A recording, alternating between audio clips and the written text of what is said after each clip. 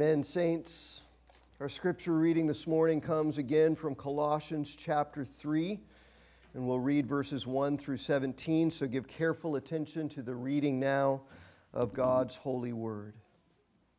Paul says, "If then you have been raised with Christ, seek the things that are above where Christ is, seated at the right hand of God. Set your minds on the things that are above, not on things that are on earth. For you have died, and your life is hidden with Christ in God. When Christ, who is your life, appears, then you will also appear with Him in glory. Put to death, therefore, what is earthly in you: sexual immorality, impurity, passion, evil desire, and covetousness, which is idolatry. On account of these, the wrath of God is coming. In these you too once walked when you were living in them. But now you must put them all away: anger, wrath, malice, slander, and obscene talk from your mouth. Do not lie to one another, seeing that you have put off the old self with its practices, and have put on the new self, which is being renewed in knowledge after the image of its Creator. Here there is not Greek and Jew, circumcised and uncircumcised, barbarian, Scythian, slave, free, but Christ is all and in all. Put on then, as God's chosen ones, holy and beloved, compassionate hearts, kindness, humility, meekness, and patience, bearing with one another, and if one has a complaint against another, forgiving each other. As the Lord has forgiven you, so you also must forgive. And above all these, put on love, which binds everything together in perfect harmony. And let the peace of Christ rule in your hearts, to which indeed you were called in one body, and be thankful. Let the word of Christ dwell in you richly, teaching and admonishing one another in all wisdom, singing psalms and hymns and spiritual songs with thankfulness in your hearts to God. And whatever you do, in word or deed, do everything in the name of the Lord Jesus, giving thanks to God the Father through Him." Amen? Amen. You may be seated, and let's pray together as we come once again to God's holy word.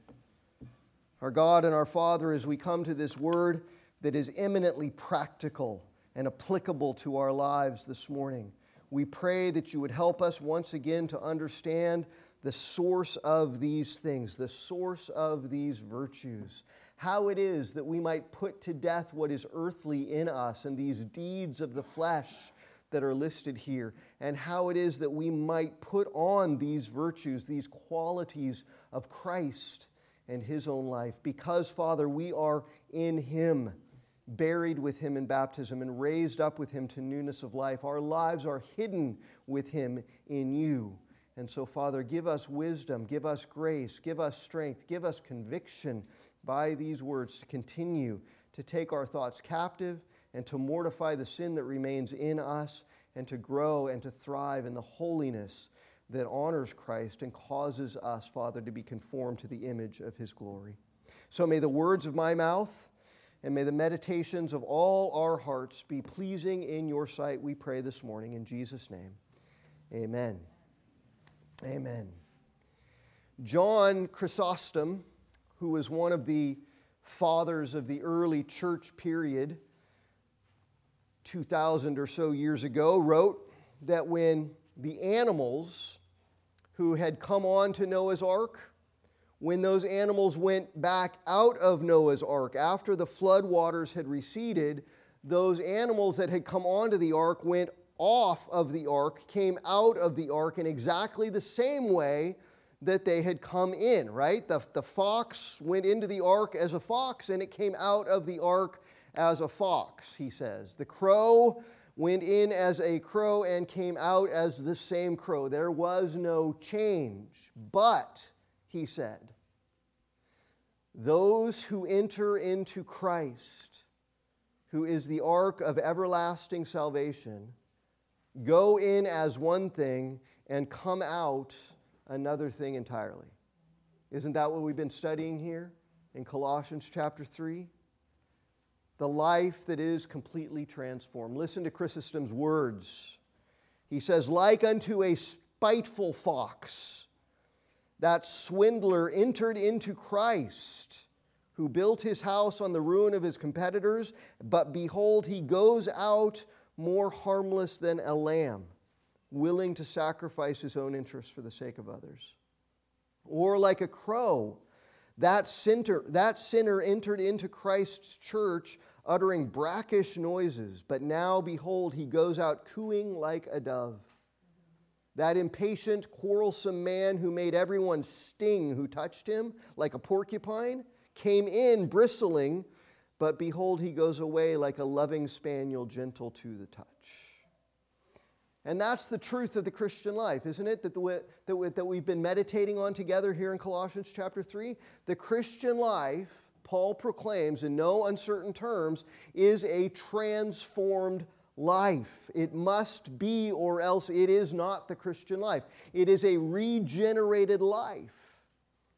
It is a life that in Christ has actually died and then been resurrected with Him and transformed by Him to be something utterly and completely new and different. That's what the Christian life is, a life of miraculous transformation as we die to the reign and the dominion of sin, and as we're raised with Christ and new life in Him, as new creations united to Him through faith in such an intimate way that all of the blessings of the heavenly places, Paul says, are lavished on us in Christ Jesus.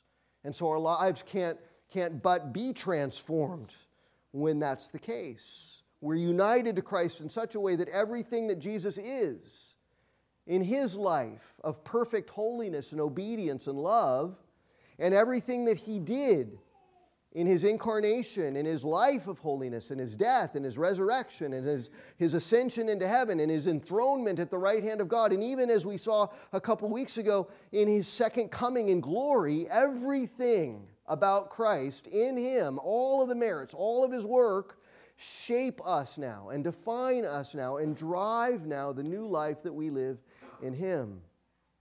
And so, again, necessarily, that means that the new life that is in Him is a life of growing and increasing transformation and sanctification. And if it's not the life that's in Him. So here in Colossians chapter 3, Paul's talking about that transformation.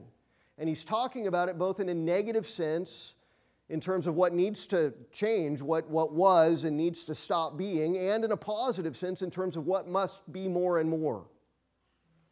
So he's saying, we saw this last time 2 weeks ago, that there are certain things that have got to be done away with now that we are in Christ.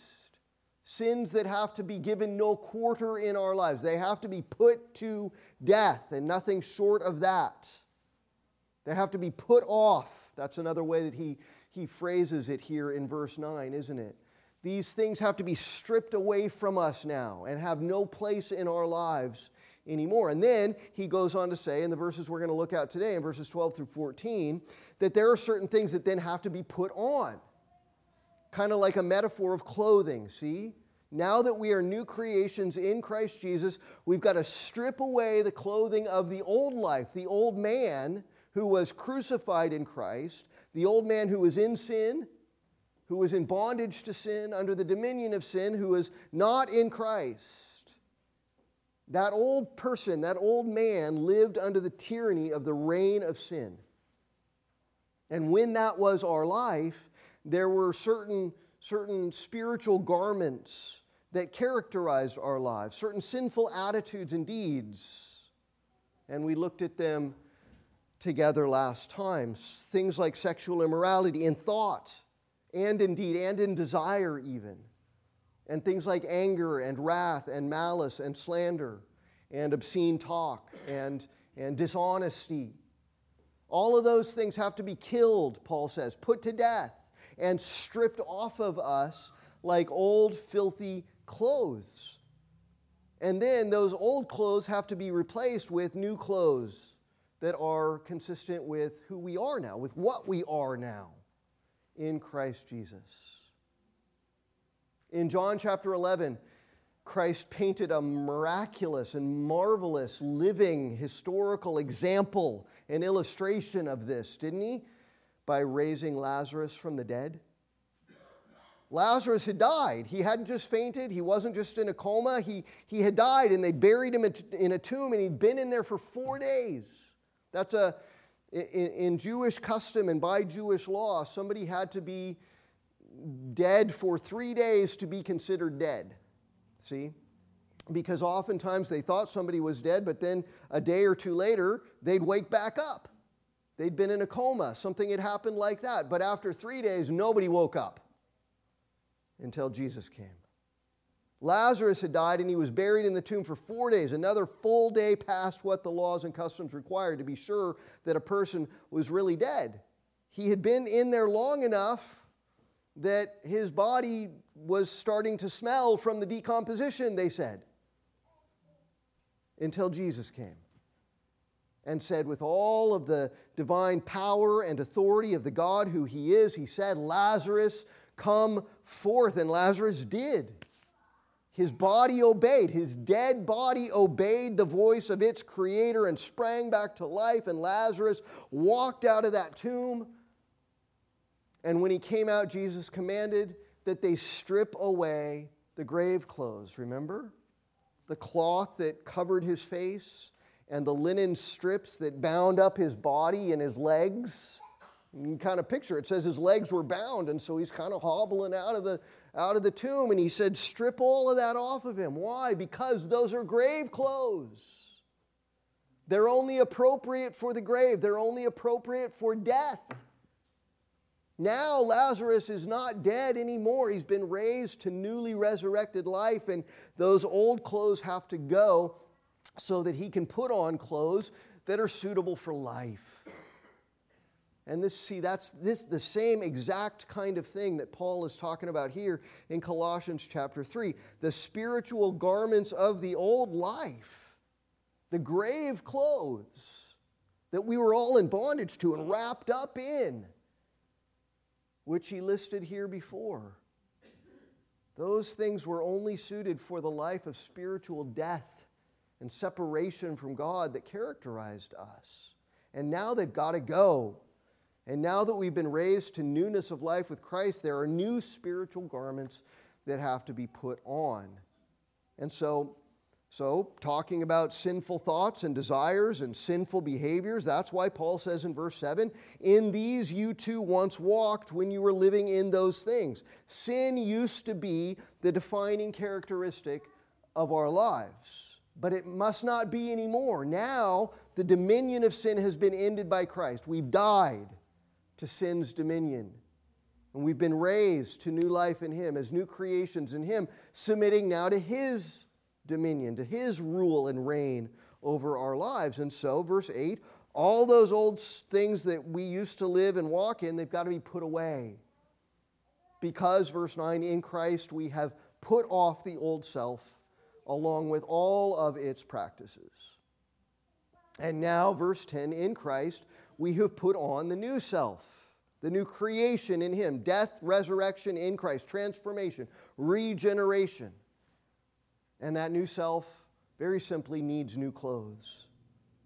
Put off is what we saw last time 2 weeks ago. Mortify sin, put it to death. And now this week, put on new clothes. Verse 12, put on then as God's chosen one, holy and beloved, compassionate hearts, kindness, humility. These are the things that we need to be dressed with now, that need to characterize us, that need to be the way that we represent ourselves to the world around us, that need to be what people see on us all the time. Humility, meekness, patience, bearing with one another, forgiving one another. As the Lord has forgiven us, so we also must forgive.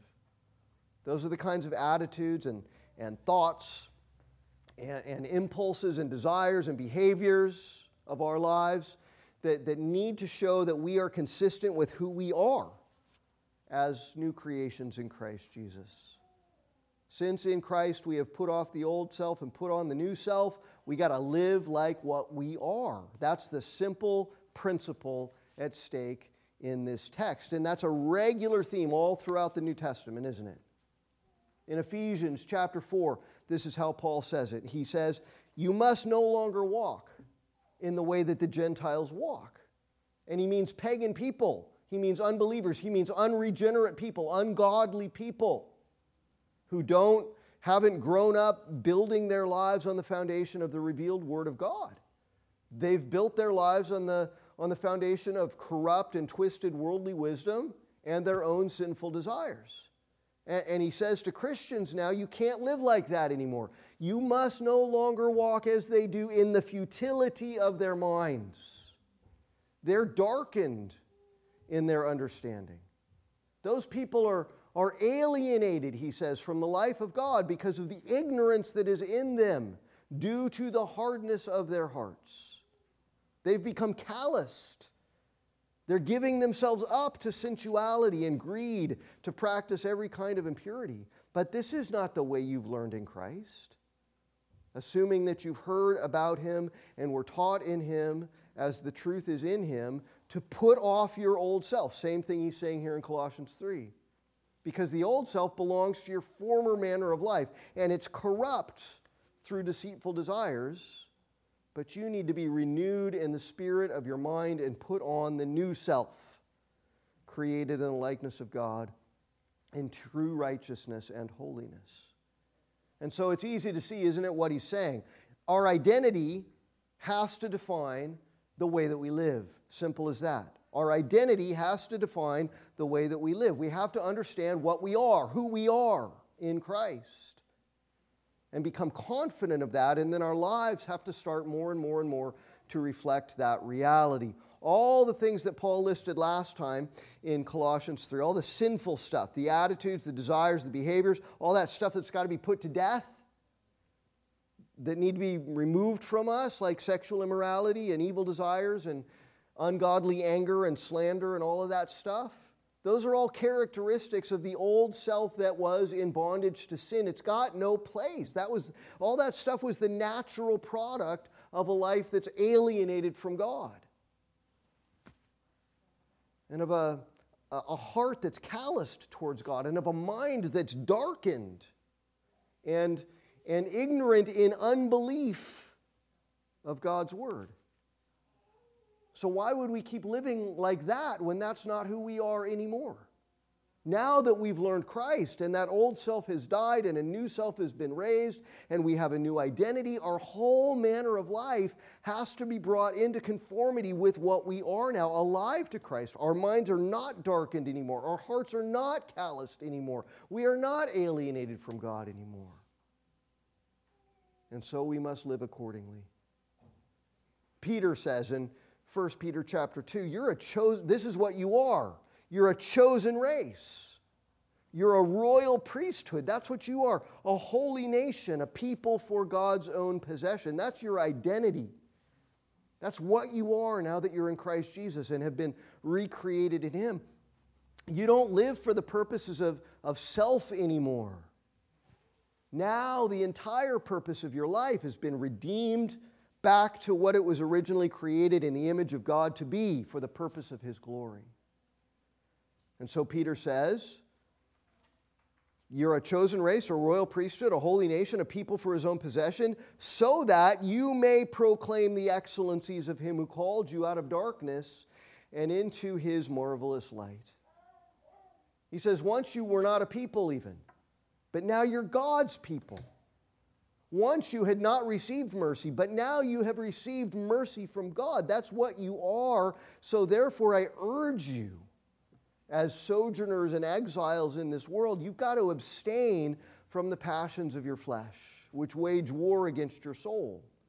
You've got to keep your conduct among the Gentiles honorable so that when they speak against you, they may see your good deeds and glorify God on the day of visitation. Don't act like them, or they're not going to see the glory of God in you. Our change in identity has to affect a fundamental change in our manner of living. And if it doesn't, then the sin that we're allowing to remain in us undealt with is going to continue to have a corrupting and decaying influence on our lives.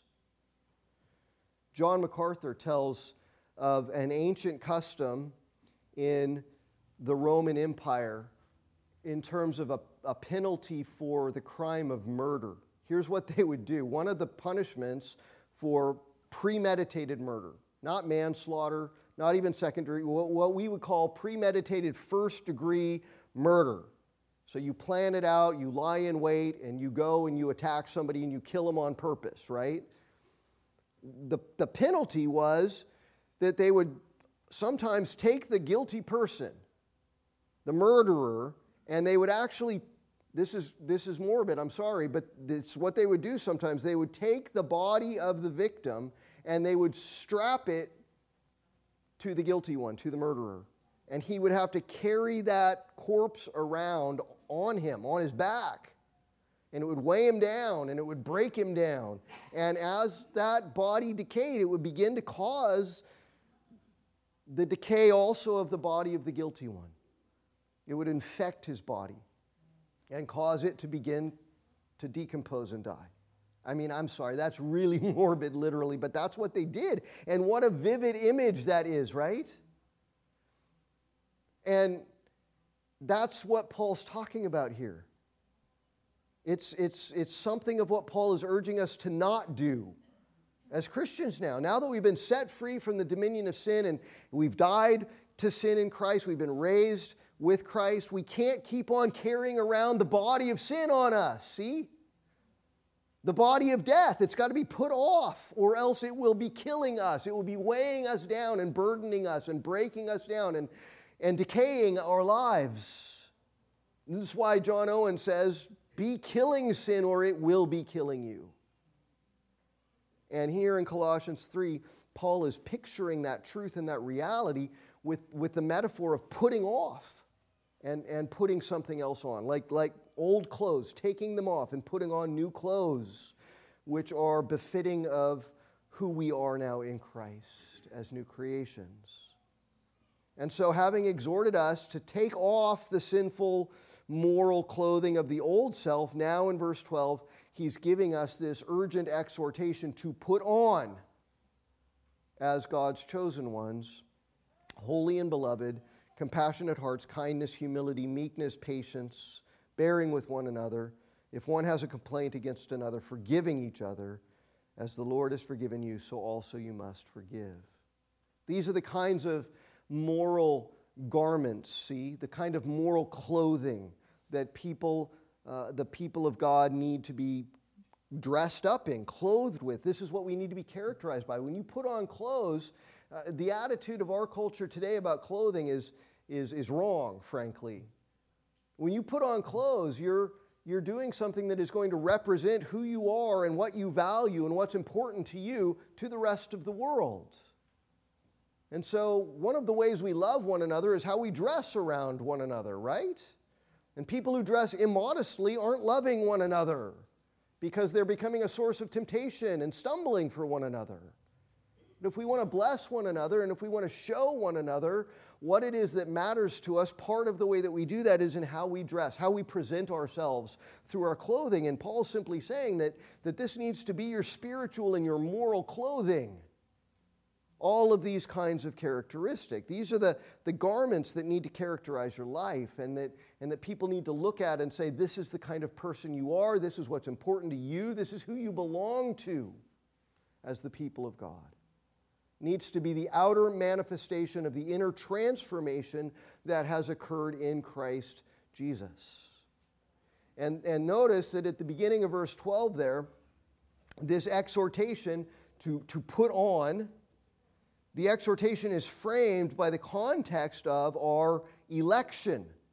Put on then as God's chosen ones. Notice that. That's the same word that Paul uses in Ephesians chapter 1 and verse 4, where he says that God chose us in Christ Jesus before the foundation of the world, let alone before we were ever born in the world.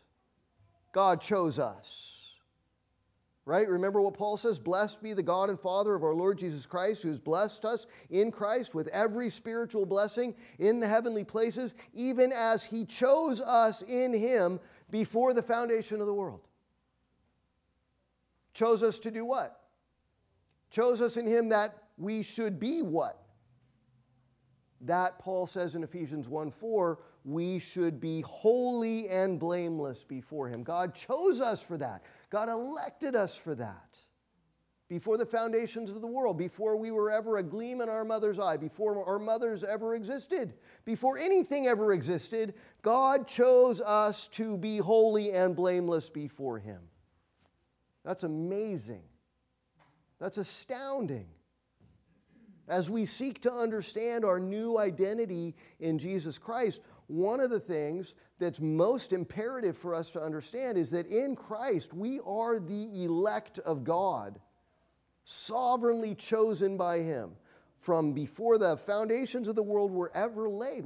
That's a humbling reality, isn't it? For one thing, it means we can't take any credit at all for who and what we are in Christ. It's not as if God looked at all of fallen, sinful humanity and saw great potential in some of us and chose to save the ones who had the greatest potential, or the ones who displayed the best efforts towards holiness, or the ones who had accomplished the most personal righteousness. Well, those are the head of the class, so I'm going to choose them to be my representatives in the world and to reflect my glory to the world. Now, this was before eternity past. God had a plan. He has chosen, He has elected, He has selected certain sinners to save by His grace alone, through faith alone, in Christ Jesus alone, apart from works, apart from anything we did or didn't do, apart from anything in us,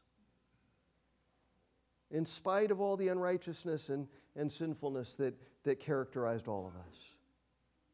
God's had a plan that predated all of us and existed before we ever did. A plan that existed in His mind and His purpose and His sovereign will before anything outside of Him existed at all. And honestly, when I think about that, I have absolutely no idea whatsoever why.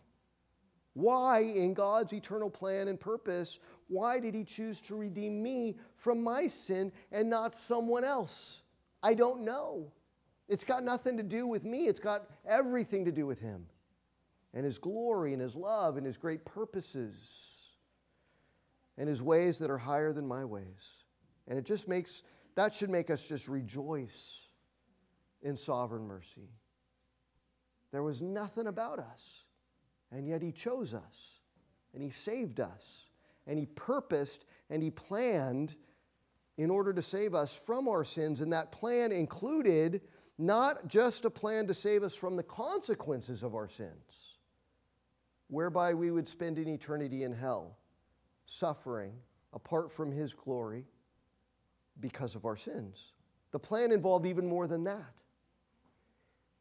The plan of God involved His sovereign purpose not only to save us from the consequence of sin, but also from the bondage of sin, also from the dominion of sin, also from the influence of sin in our lives. He chose us in Christ before the foundation of the world that we should be holy and blameless before Him. That's what the plan included.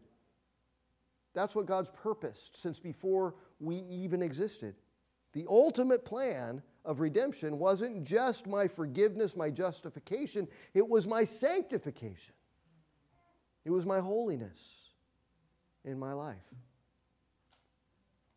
What does Paul say in Ephesians 2? 8 through 10.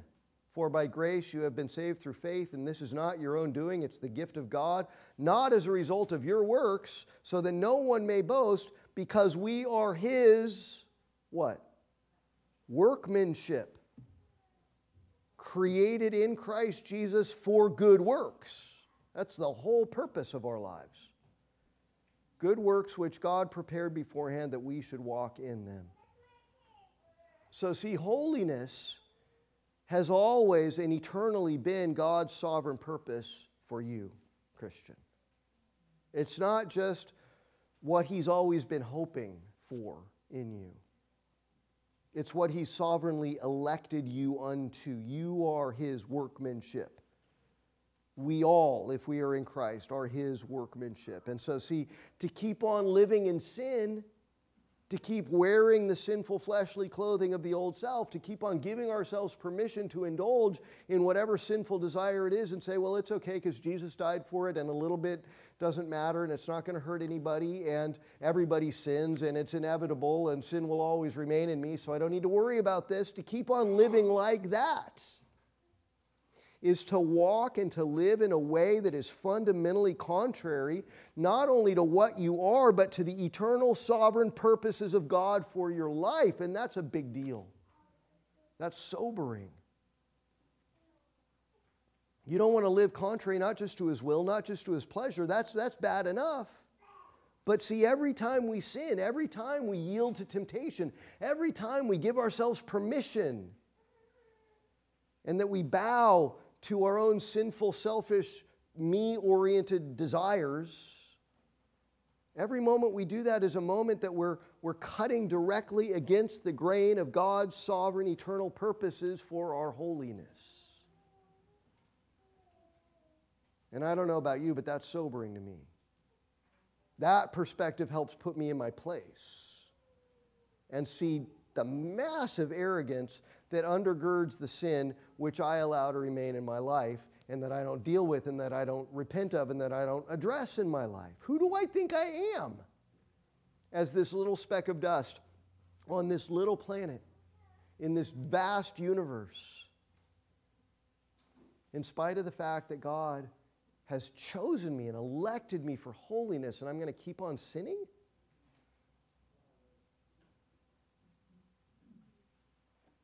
Contrary to His purposes that were set in motion before the foundations of the world. We are God's chosen ones. We are holy, He says in verse 12. We are saints. We are sanctified, past tense, in the sense of our status and standing before God. That's what we are in Christ Jesus, set apart for God. That's what we are in Christ Jesus. We're holy unto the Lord. That's what we have to consider ourselves to be. We're a people whose sins have been fully covered and paid for because we're beloved by Him and we are His workmanship and we have to live like it now. So let us walk according to what we are and according to God's holy and eternal and sovereign purposes and for God's glory in our lives. That's what Paul's talking about here. And so he says, based on who we are in Christ Jesus, based on God's sovereign elective purposes for us in Christ, having put off the old self with all of its sinful garments, here's what we have to put on. First, verse 12, compassionate hearts. Compassionate hearts. If anyone has the old King James version, it reads bowels of mercy instead of hearts of compassion. You know why the King James says bowels instead of hearts? It's because that's the Greek word that Paul uses. And that's what it literally means. And you know why Paul chose that word? Bowels instead of hearts? Intestines? Your gut? Because the ancient Greeks understood that in the connection between our emotional and our physical selves, when something impacts us emotionally, we very often feel it physically. And where do we feel it very often? We feel it in our gut, right? If you're stressed, you feel it in your gut, and it affects your gut. If you feel sorrow, you feel it there in your gut. It causes a painful sensation right there in the region of your intestines, doesn't it? And so this is why the Greeks they referred to the source of their emotions. We say hearts, they say gut, they say bowels, because literally that's where they felt it. And so here in verse 12, this is the word Paul uses for compassion. And he's saying, see, that as new creations in Christ, we need to be people who are cultivating a deep, gut-level compassion for one another. What's the word compassion mean? Compassion. It means to suffer with someone, right? It means to feel with someone what they're feeling. That when they're going through a hard time, when they're in agony, when they're suffering, somehow there's a connection between us that makes me feel that. That's what compassion is. It means to be so focused on someone else. It means to have our focus so outward, so away from self, that what's happening to that person impacts me more than what's happening to me. And when that's happening, what does that lead to? When you can feel what they feel, when you really have that compassion, when you really have that sympathy, what does that lead? It leads to kindness, see? An inner sense of compassion for what someone else is going through drives an outward manifestation of kindness. That's how those two things are connected. And kindness just means doing things that are intentionally designed to help and to benefit, to bless other people.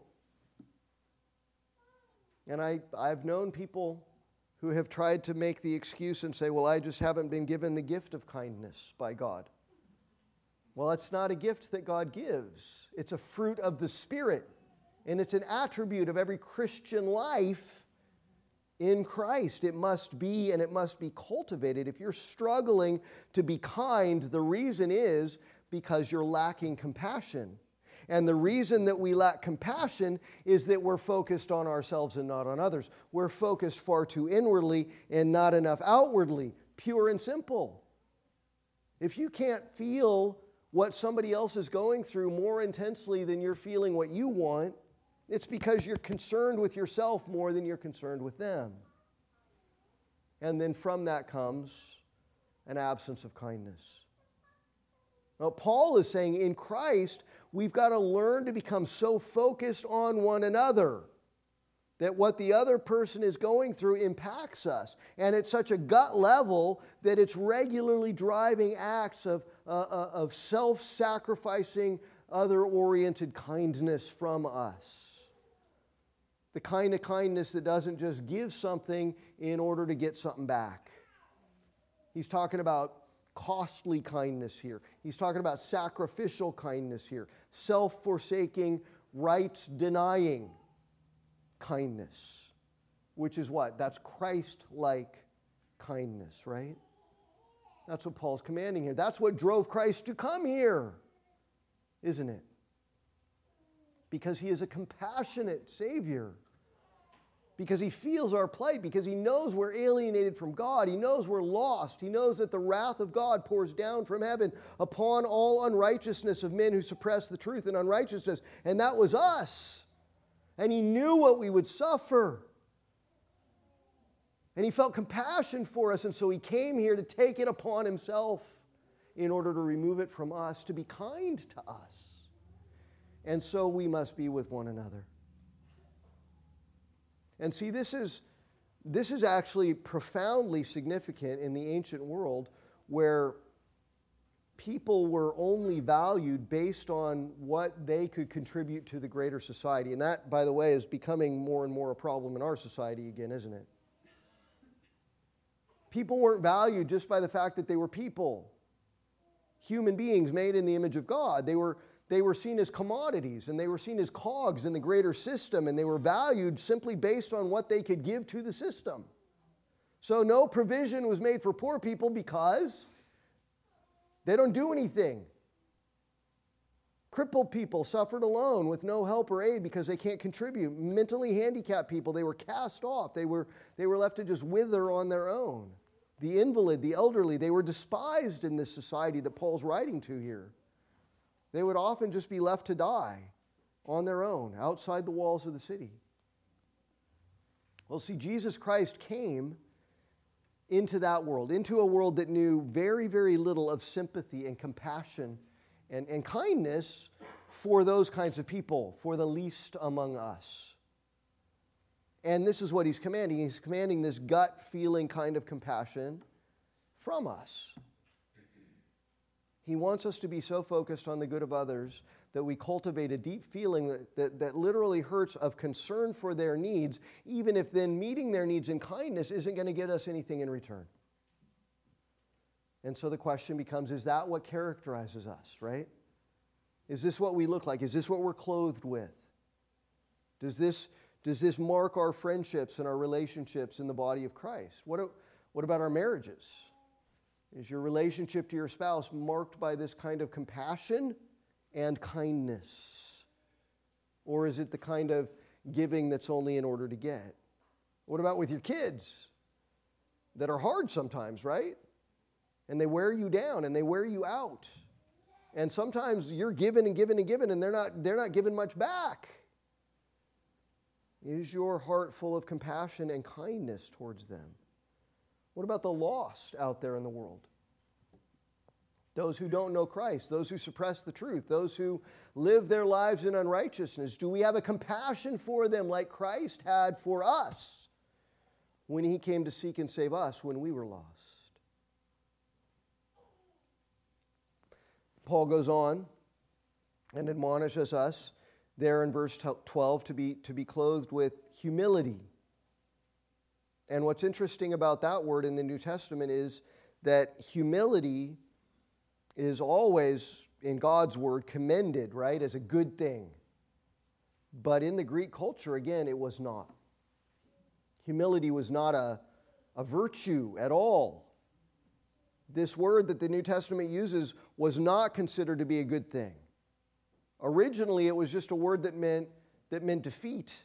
You went out to be courageous, you went out to accomplish a good goal of justice, and you lost as a soldier. You suffered defeat. That's what this word humility means. It meant shame, it meant servitude, and it was decidedly negative in its connotation. But Paul's commanding us to be clothed with it. Because, see, we come into this world in service to self and fighting battles for the sake of self. And humility means laying all that aside. All of the weapons that we use in order to gain success and victory for self, all of the armor that we put on in order to assure that we don't get hurt, again, like Christ, we strip all of that away from ourselves. We put all of it off as He took on human flesh as a fragile infant child and became a human and a servant, humble to the point of death on a cross.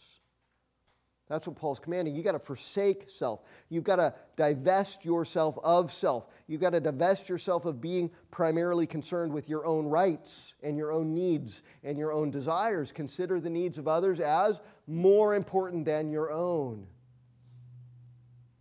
We've got to condescend like Jesus did to one another. Stoop down like Jesus did. Do nothing from selfish ambition or conceit, but in humility count others more significant than yourselves. It's that kind of thing that humility means. And all too often our sinful flesh resonates more with the instincts of that old Greek culture, which saw humility as a bad thing. It saw humility as weakness. It saw humility as defeat. And we say, well, I can't be humble because then I'm being weak. But see, God's Word defines a kind of courage and a kind of strength that's not marked by pride and self-importance. It's actually, and it's not in opposition to humility, it's actually characterized by humility and other-oriented, self-sacrificing humility, again, like Jesus. Because He was humble, He was highly exalted. Because He was divinely humble, He exhibited omnipotent strength to save. And that's what we need to be like. That blends right into the next word that Paul mentions, which is the word meekness. Meekness. And when you think of meekness, you must not think of weakness. Meekness doesn't mean cowardliness. Meekness doesn't mean spinelessness. Sometimes like it's represented in our culture. A meek person is a weak person. That's not what the word means. Meekness isn't the opposite of courage. It doesn't mean refusing to take a stand for the cause of justice or to be in defense of others. If there's an injustice in this world, cowardice in response to injustice, that's just another form of self-interest, isn't it? Why are people cowardly when there's an injustice? It's because their cowardice is a prioritization of self-interest. I don't want to stand in defense of this person because I might get hurt. And so they put self-preservation above the protection of others.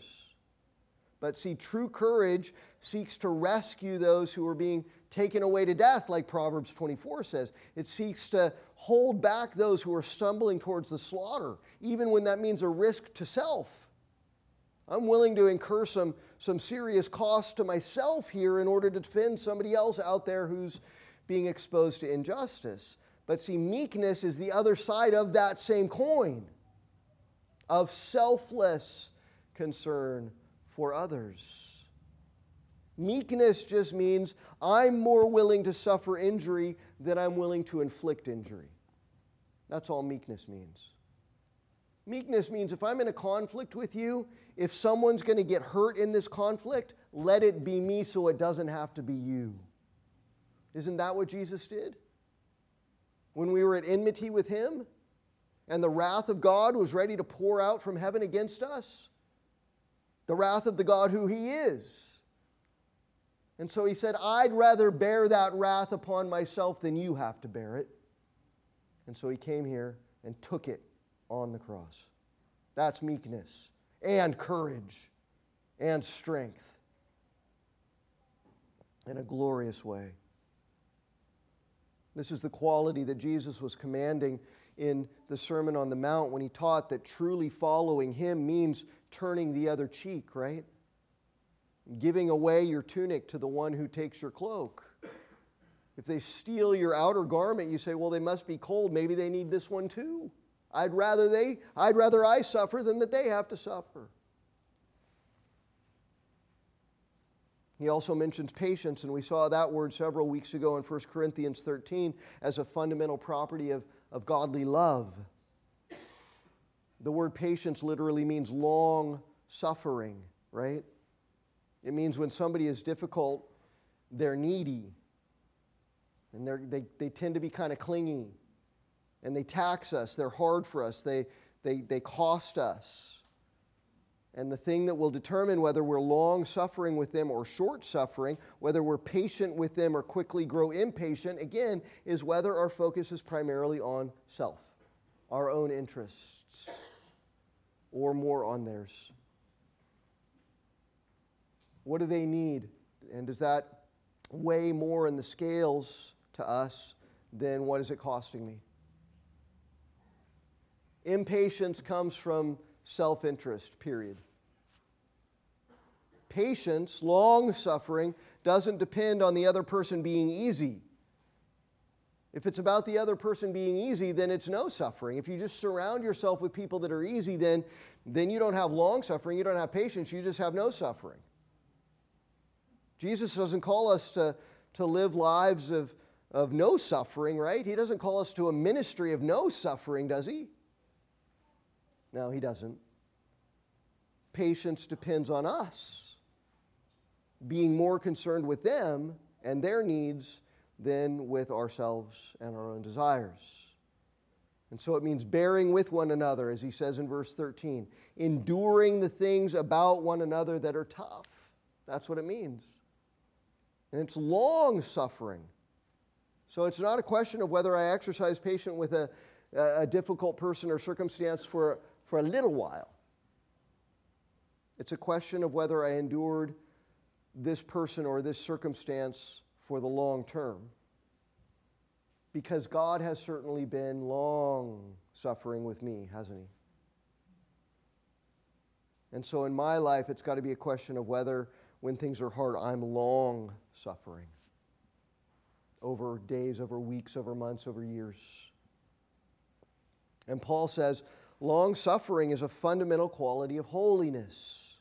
It's an intrinsic characteristic of the new life in Christ. If you don't have that, then whatever you're calling holiness is seriously deficient. And then at the end of verse 13, he says, and notice that this word forgiving is in the form of a participle. It ends in ing. That's how we signal it in English. Forgiving one another when we have a complaint against someone. And the fact that that forgiving is a participle, it's linking it up to the prior exhortation of patience. If you're patient, you will be forgiving. Patience means forgiving. true patience, true long-suffering, where we truly bear with one another, even when we have legitimate complaints against the other person, necessarily produces genuine forgiveness. So in Christ, we don't just put up with one another. In Christ, we don't just tolerate and endure one another. In Christ, we forgive one another when there are offenses against one another. That's the response of the new creation in Christ to the sins of others towards us, because that was Christ's response to us. The person who is being patient and long-suffering is the person definitionally who is forgiving. Again, because that's precisely how God has been towards us in Christ. And this is interesting. Right there in Paul's words in the Greek text, right after the word forgiving is this little pronoun in Greek, hueotos, which is, it's a reflexive pronoun. It reflects back on itself. So literally Paul says, forgiving yourselves. But he doesn't mean me forgiving myself. He doesn't mean you forgiving yourself. That's not what he's saying. He's talking in a corporate manner. It's plural. As the church, as the body of Christ, we are united together. We are members together of Christ's body. And the church must be a forgiving church. We must always be forgiving ourselves as the church, or one another in the church.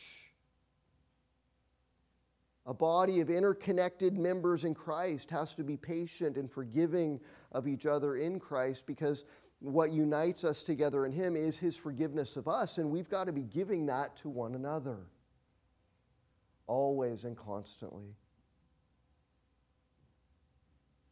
And as we are in Him, it's His compassion, it's His kindness, it's His humility, it's His meekness, it's His patience, it's His forgiveness that has to define and drive and enable all of those things in us.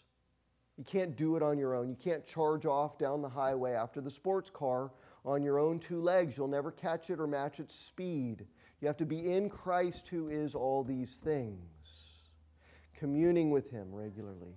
Abiding in Him. Abiding in His Word and it in you and Him in you regularly, constantly, for these things to start to become the characteristics of your life.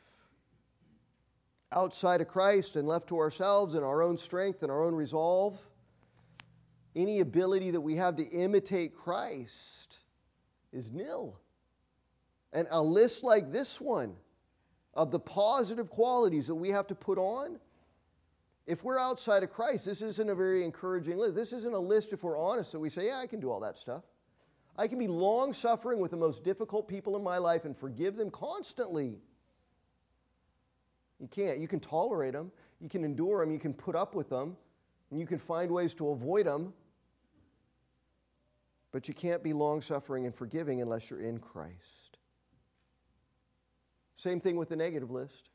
You can't really deal with all that, and you can't put to death all those sinful temptations and desires unless you're in Christ. So how do we clothe ourselves with these things? Only in Christ, who is all these things. You'll never pull it off just by imitation, see? You'll never pull it off just by trying in your best strength and according to your best resolve to be like Christ. You can only do it by being in Christ.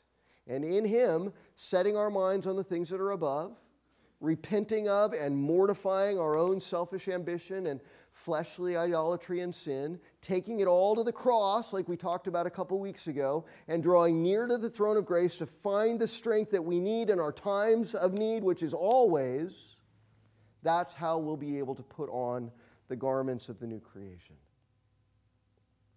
Only that. Only in Christ. Only in communion with Him. In verse 14, Paul says, and above all these put on love, which binds everything together in perfect harmony. So compassion, kindness, humility, meekness, patience, forgiveness. Paul says these are all the garments of the new self, of the new creation. And he's picturing somebody wearing first century garments, not the kinds of garments we wear today. First century garments were like robes and cloaks that hung down and flowed around your waist and your legs. And in order for you to go out and work, you needed to tie it all together somehow so you wouldn't get tripped up by all of that extra material. And the thing that binds it all together, that ties it all together and makes it all work in your life is love, Paul says. That's what ties it all together. Love focused on someone else. Love that says I'm more concerned with their needs than my own. Love that says I'm willing to meet their needs even at great cost to myself. Love that says I'm willing to be Christ to them. Ties it all together. That's where it all flows from. Remember, Paul says in 1 Corinthians 13, love is the greatest virtue.